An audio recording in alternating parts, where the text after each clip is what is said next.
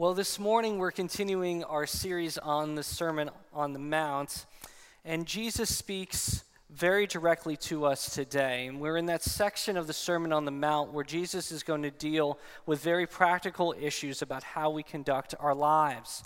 The last time we were in the Sermon on the Mount, we looked at the issue of anger as being murder of the heart.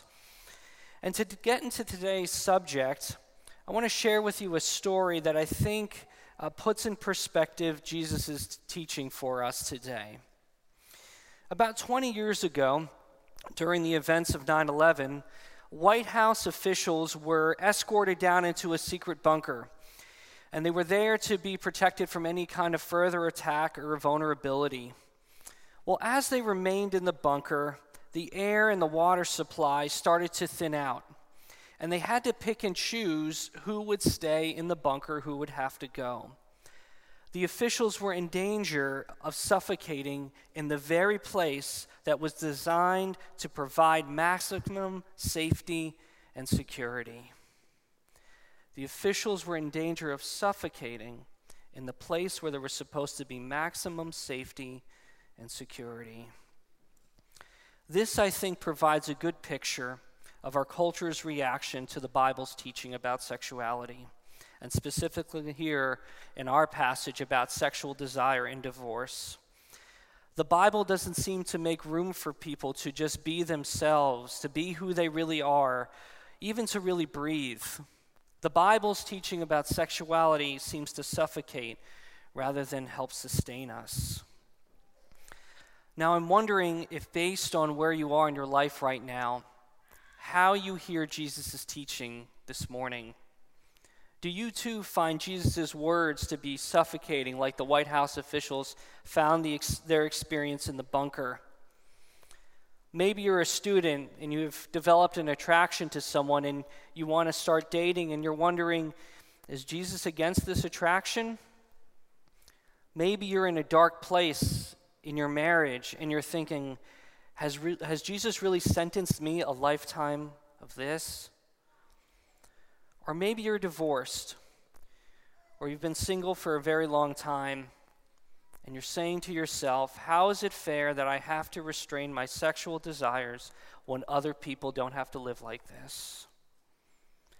Couldn't we just skip this part of the Sermon on the Mount, says the assistant pastor assigned to preach on these verses?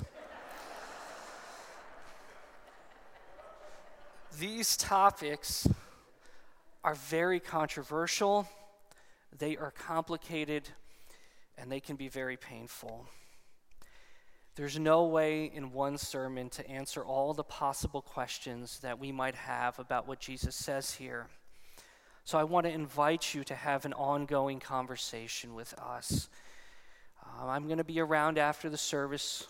You can also email me. I prefer you email Pastor Tracy and Jim, but you can email me about the sermon if you want. And let's find a time to talk about this together. Now, before I jump in, I want to provide two brief comments that will help get us started. First, we aren't the first ones Jesus' teaching has hit hard. Jesus preaches the sermon within the Roman Empire, within that culture. And in that culture, men were permitted to have sexual relations outside of their marriage. There were ways to do that that were socially acceptable. And not only is Jesus sort of at a step with the Roman culture, he's even at a step with the popular Jewish understandings of marriage in that time as well. You see, in the Jewish culture at that time, there were many reasons why people would have been permitted to get a divorce. So you see, whether if it's in our time now or Jesus' time then, Jesus' teaching has never really been at home in this world. And the reason for that is because his kingdom is not of this world. We have to keep that in mind. That's the first comment.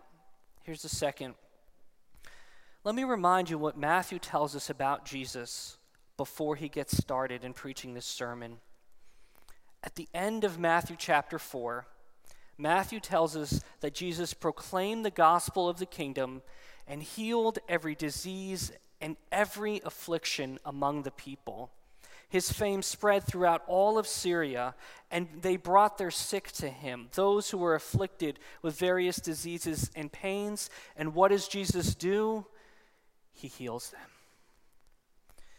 Jesus addresses the topic of sexual desire and divorce, not to break open old wounds, but to heal open sores.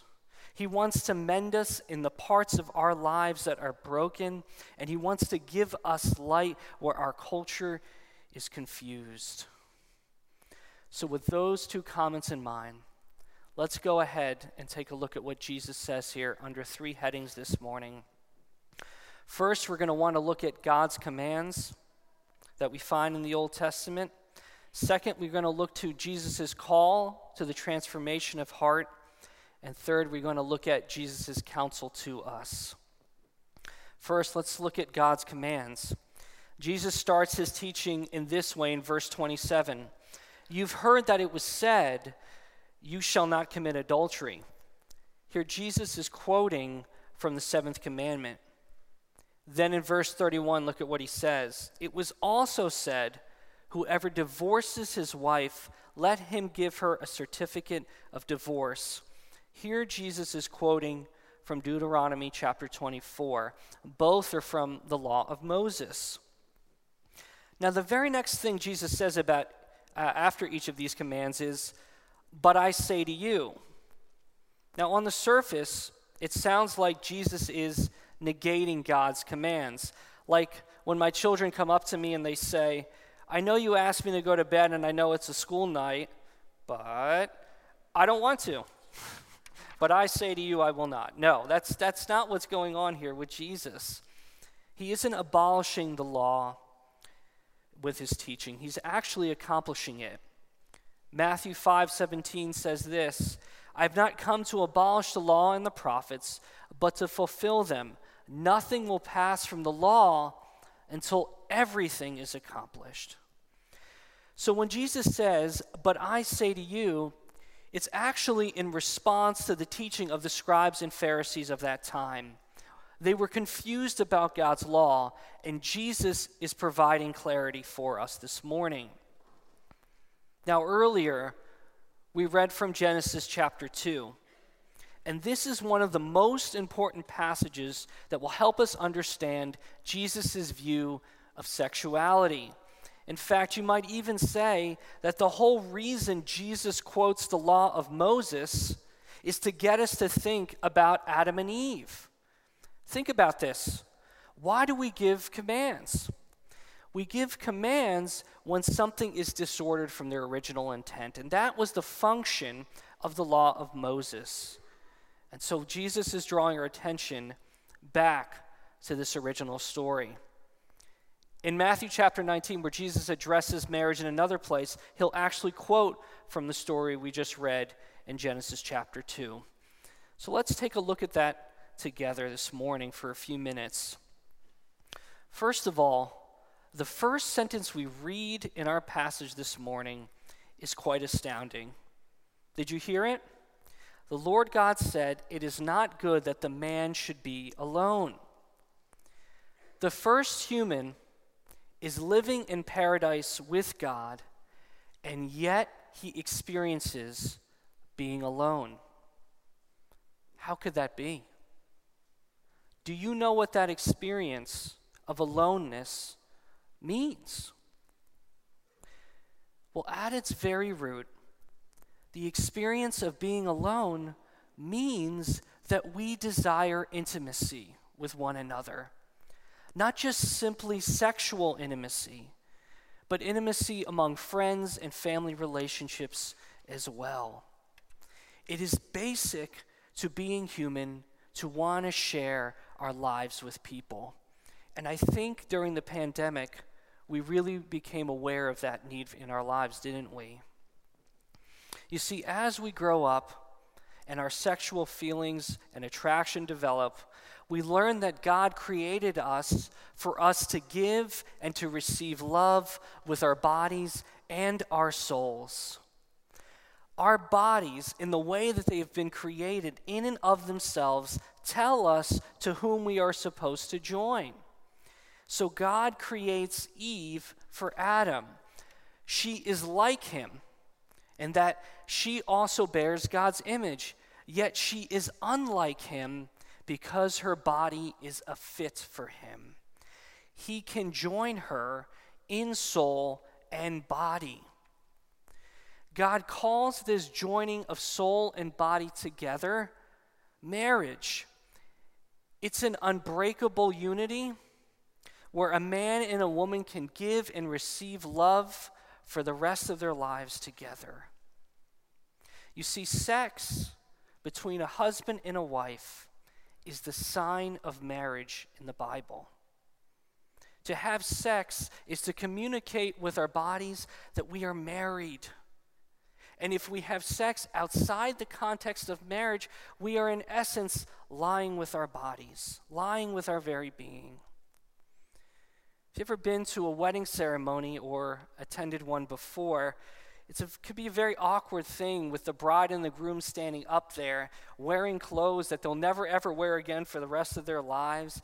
And they're standing before the pastor, and all they really do is say a few words. I do, and I will. And God binds their lives together, and for the rest of their lives, they are one flesh on the best of days and on the worst of days. And all they did was just say a few words together. They made a promise.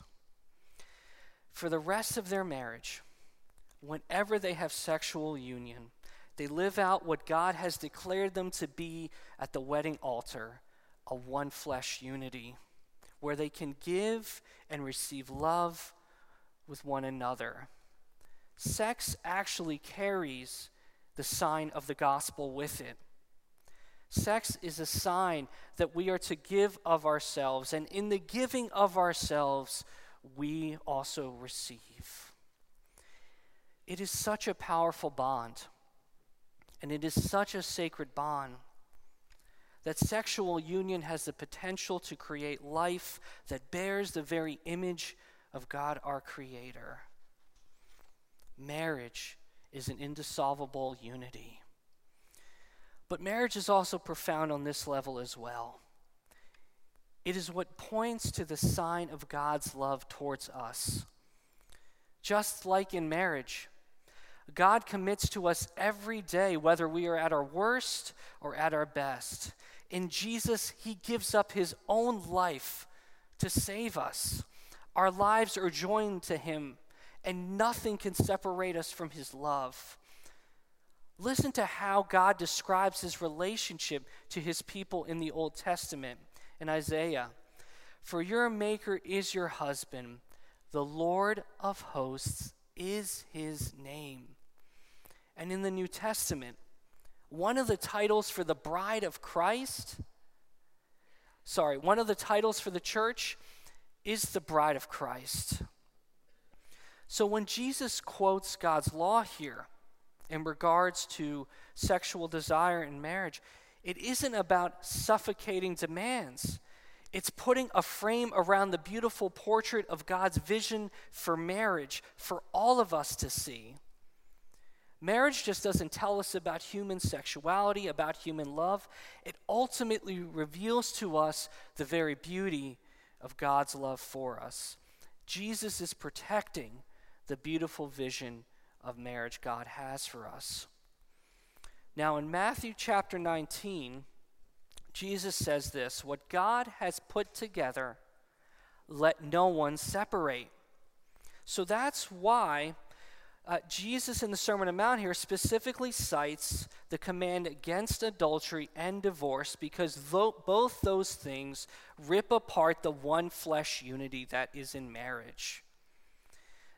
Adultery is when a husband or a wife joins themselves to someone who is not their spouse, as if they were their spouse. It breaks down the promises of marriage, and it hurts the children of the family. Adultery is so heinous in God's eyes that it is the ground in which divorce is permissible. where the one flesh union splits back into two in the presence of God. If you've ever talked to people who've ever had to go through the pain of a divorce, they often describe it as being ripped apart. And Jesus here is trying to help us to avoid the pain that comes from that at all costs. That's why he gives us this teaching. Now, when we take a step back and look at the biblical vision for sexuality and marriage, it can be both sublime and sobering for us. I know it is for me. So let me just share with you about what I hope you would take away from the sermon so far this morning before we get to the heart of what Jesus talks about. First is this. If you are at the age where you're thinking about dating, or you are dating, I want you to know that the desire to be in a relationship with someone is a God-given desire. It is a good thing. The desire for intimacy is part of how God created us. The story of Adam and Eve shows us that God isn't interested in depriving us of anything that is good. He always wants us to love in ways that reflect his love in the world. So that means in regards to our sexual desires, they are best expressed in a marriage that points to God's eternal love. Now, if you are married, have you considered the powerful gospel meaning of your one flesh union, or have you neglected it? Have you thought about your joint life together as an ongoing picture of God's covenantal love for you? Have you considered the profound meaning of what it means when you are together as a husband and a wife? That's the beautiful picture that Jesus paints for us here, if we're married. Now, third, if you are called to singleness now, or you have been for your lifetime, I want you to know that as you obey Jesus' teachings and you obey him here and refrain from sexual practice, you embody right now in your life with Christ how we will all one day be when we stand before him. Married people will not be bonded in eternity, but we will all live together married to Christ and in the love of the church, just like single Christians have to do day in and day out. Your presence with us is a picture of eternity in our midst. And your painful sacrifice that you are making now will not be in vain when the eternal kingdom comes. Now, secondly, let's take a look at how Jesus calls us to live in light of God's commands. Earlier in chapter 5, Jesus says this, "Blessed are the poor in heart, for they shall see God." To be the kind of people who will enjoy God's presence in his eternal kingdom, we need to be transformed, not just externally, but from the inside out. And that is what Jesus calls us to here. In verse 28, he says, "But I say to you that everyone who looks at a woman with lustful intent has already committed adultery with her in his heart." Then in verse 32, he says, "But I say to you that everyone who divorces his wife, except on the grounds of sexual immorality, makes her commit adultery." Now, in Matthew 19, verse 8, we get a little bit more of what Jesus says about divorce. And I want to put that in here so you can see the heart connection. He says this to the Pharisees, "Because of your hardness of heart, Moses allowed you to divorce your wives." So you see, it's about the heart. It would be easy to look at Jesus' commands and to say, okay, I haven't committed adultery, check, I'm good. Haven't gotten divorced, I'm still married, okay, I'm good here too. But that's not what the true vision of sexuality is about in God's word. Because we know that a surface level obedience doesn't bring about heartfelt joy. And that's what God wants us to have in our sexuality, in our marriages. Now, Jesus is not equating the act of a lustful heart thinking to the same act as actually committing adultery. They're not morally equal. But what he is saying is this: lust and adultery start to saw away at the bond between a husband and a wife. Even if a person never finds an opportunity to commit adultery, they have already resolved in their heart to do what the seventh commandment forbids, and that's the problem with it. So what exactly does Jesus mean when he talks about lust? Lust is the taking in of another person with our eyes for our own gratification. Lust, unlike love, typically jumps around to find new experiences of pleasure. When I was in Philadelphia, I would take the train to work, and I would often see people sitting in their seats playing scratch-off tickets. And it was interesting because if they thought they were winning, they had this big expression of happiness. They had big smiles on their faces as they were scratching off each of the cards. But the moment they discovered they had lost, they mindlessly dropped the lottery tickets and walked away coldly. It's a picture of what lust is, right? We take in people into our minds for what we need, and then we discard them.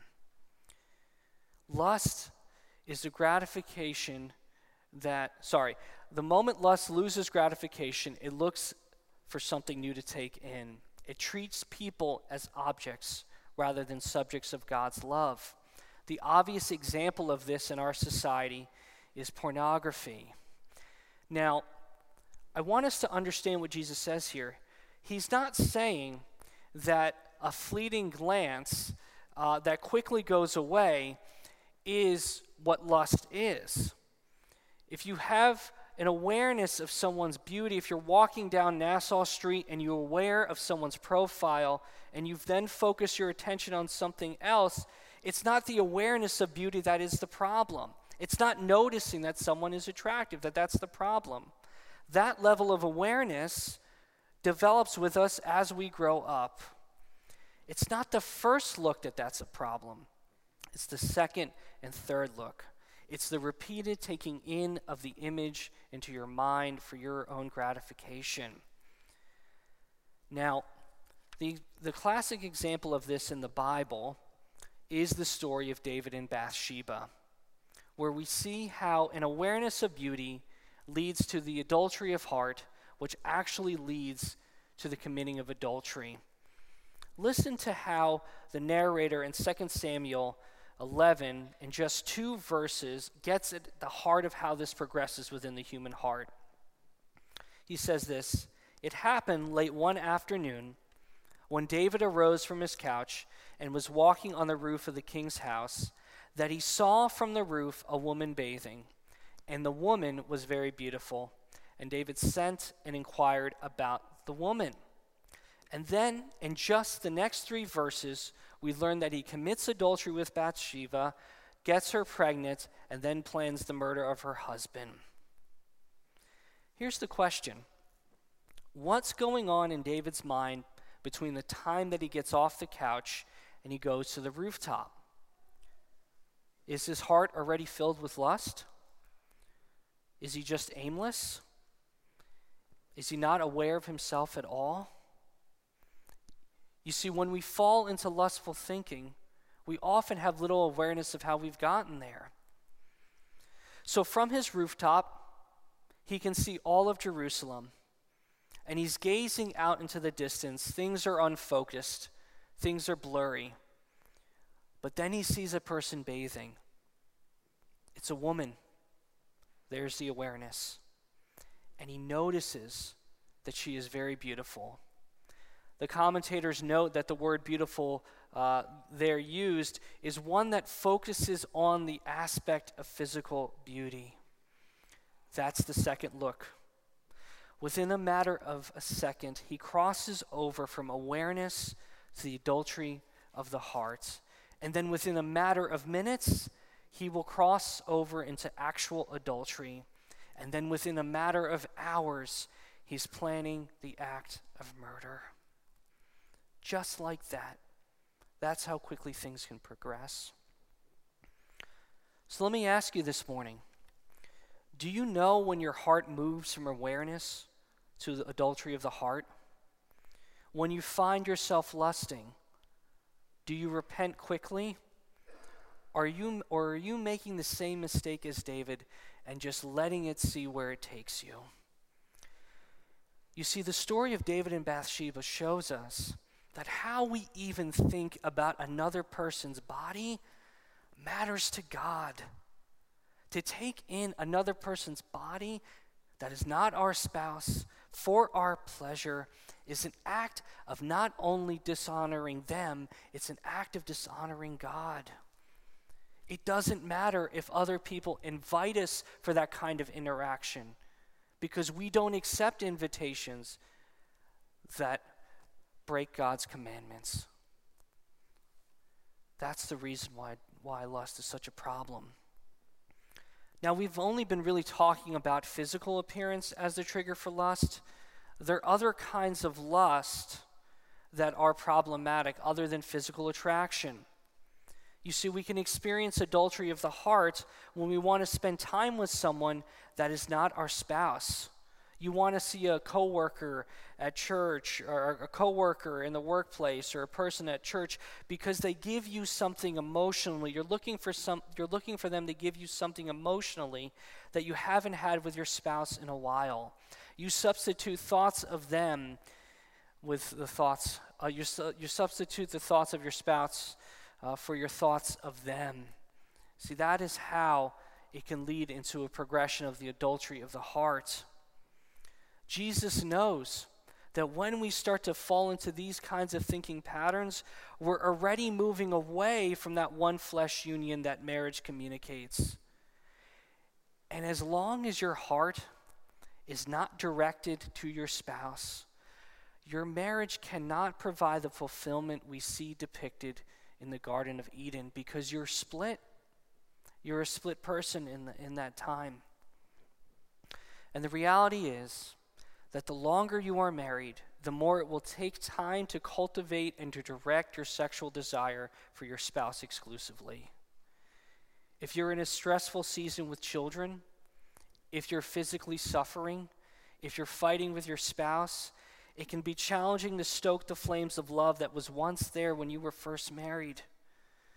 But Jesus is calling us to experience unity within our being by directing both our bodies and our affections exclusively for our spouses.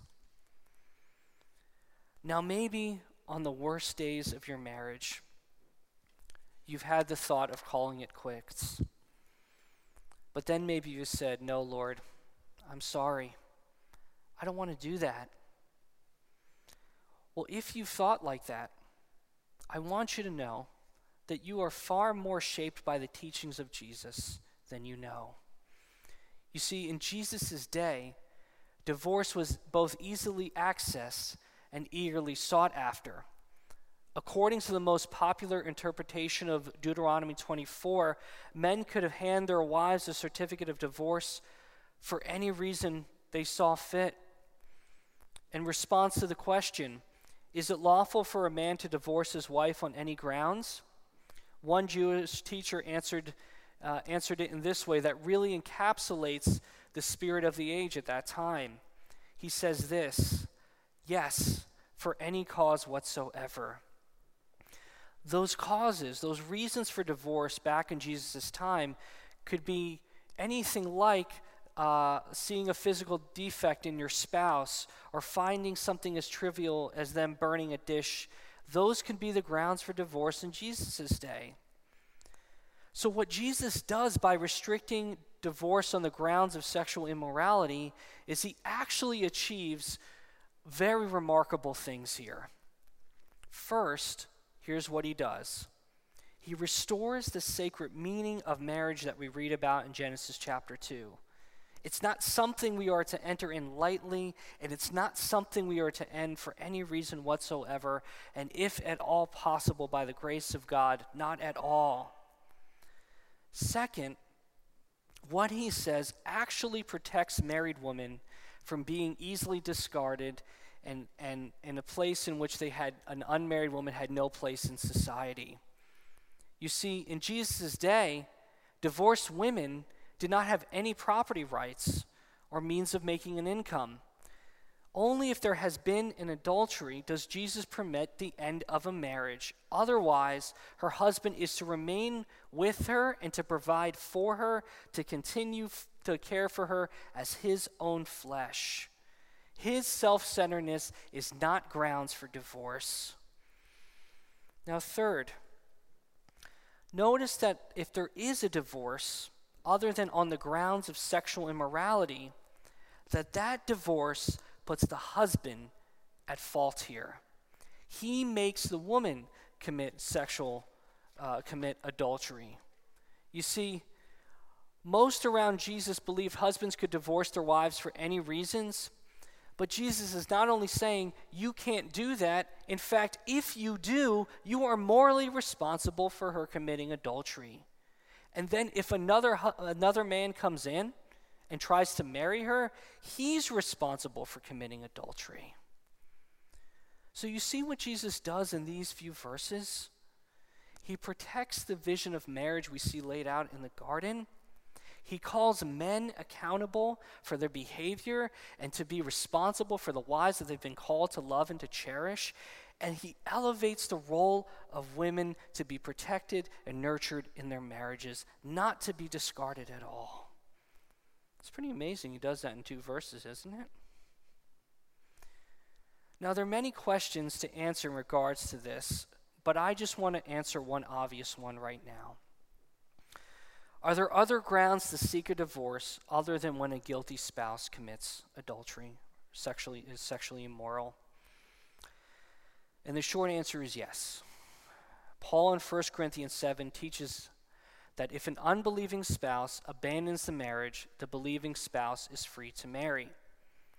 If a marriage is deserted, then the one flesh union has been broken. And pastorally speaking, I don't think we should restrict the meaning of abandonment to simply the understanding of desertion. If marriage is a one flesh union, then someone who persistently abuses their spouse in various ways has already abandoned their marriage. John Davis, in his book Evangelical Ethics, makes this comment. Behavior such as persistent physical abuse is a violation of the marriage covenant and indicates that true consent is not given to live in harmony with a believing spouse. So Jesus, although he says here, except on the grounds of sexual immorality, the scriptures make another provision for divorce. Now, by way of application, let's look lastly at Jesus' counsel in regards to sexual desire and divorce. When you combine verses 29 and 30, here's what you get when you put them together. If your right eye or hand causes you to sin, tear them out and throw them away. For it is better that you lose one of your members than that your whole body be thrown into hell. You see, what Jesus says here displays his remarkable wisdom and, believe it or not, his amazing compassion. You see, when we fall into bottomless sins like lust that feed our unquenchable desires, we need to be woken up out of our stupor to get out of it. So Jesus commands immediate amputation of infected body parts to wake us up, to get us out of the fog. If a doctor came up to you and said, we're going to have to cut off your hand or we're going to have to gouge out your eye today, I think they would have your undivided attention until they divided it anyway. You see, that's what Jesus is doing here. He's making a dramatic statement. Thanks for laughing on the pun. That helps. Okay. He's making a dramatic statement here. He has our attention, but his brief statement targets the core issue with lust or actually what causes us to sin on a daily, but actually what causes us to sin on a daily basis. In effect, what he says poses this question to us: to what lengths are you willing to go to deal with your problem of lust? As someone who has worked in counseling, what I can honestly say is that there is no moment of transformation that occurs until a person says about this particular problem, I'm willing to do whatever it takes to make this better. Because that communicates a serious commitment.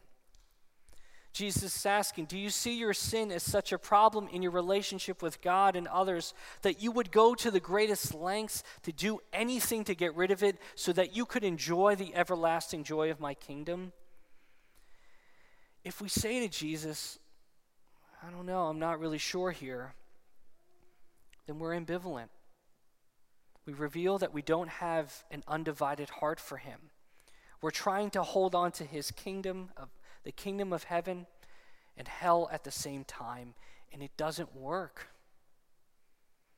But if we say to Jesus, I'll do whatever it takes, even if it means cutting off my hand or gouging out my eye, metaphorically speaking, the fact that we're willing to go to any lengths to resolve the issue means that we are opened up to a world of resources of help and comfort. An open heart like that to the help of Jesus Christ is fertile soil in which the Holy Spirit can sow his fruit so that we can overcome our sins. Jesus wants to give you that greater gift of his kingdom rather than the short-term satisfaction of satisfying your lusts. Now I'm going to apply this in a few ways.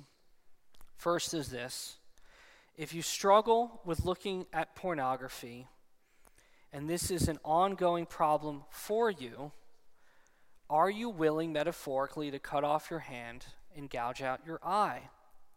Are you willing to do whatever it takes to rid yourself of this problem, to install software on your computer, to switch to an antiquated flip phone, to enter an accountability group?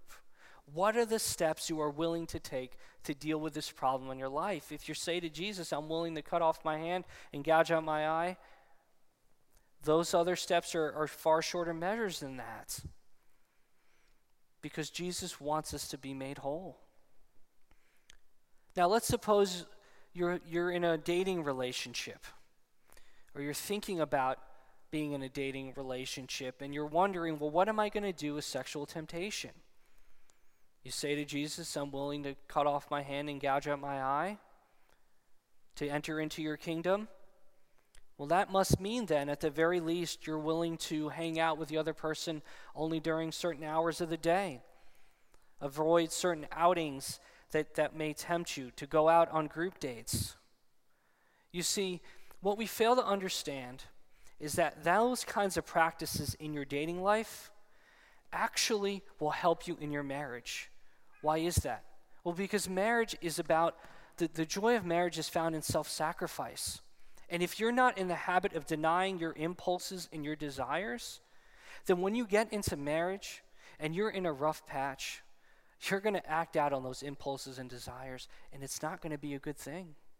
You see, this is a training in godliness. That's why we restrain our sexual impulses until we are married.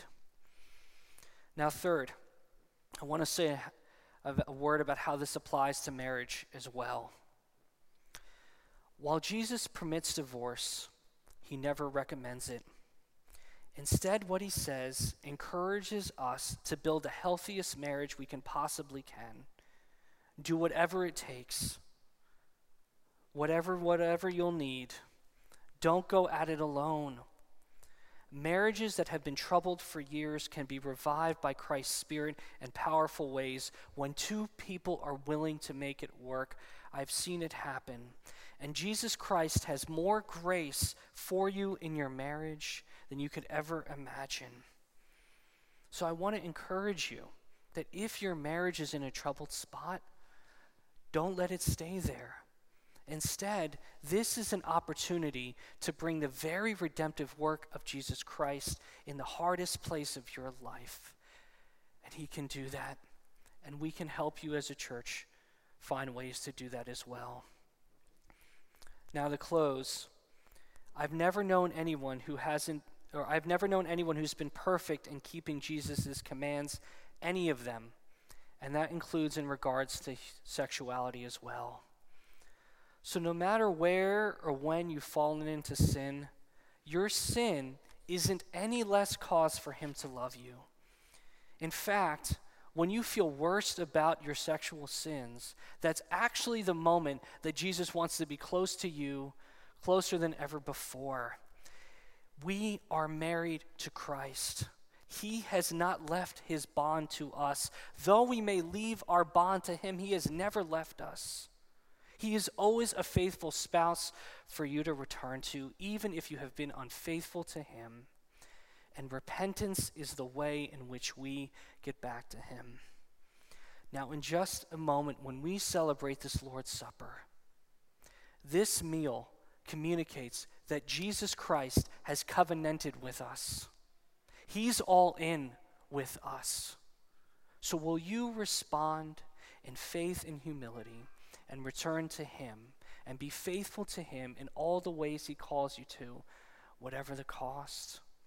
That is the joy that awaits us when he will bring his eternal kingdom, that we could experience right now as we are obedient to him.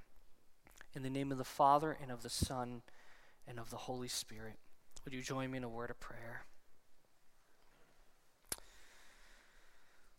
Lord Jesus, you are a good creator who has given us sexuality, who has given us marriage, who has given us sexual desires as a picture of what your love is towards us. How our bodies communicate a deep meaning of the gospel. Lord Jesus, we in our culture and we within our hearts, we find it so hard to follow you in this teaching. But Lord, we pray that you would give us the grace to honor one another and to honor you in these ways, because you are worth it. Your kingdom is worth it. And we thank you that what awaits us as we live as your children is an eternal weight of glory that will never compare to any momentary pleasure of sin. So would you strengthen each of us and as a body to pursue purity in this way? In your holy name we pray. Amen.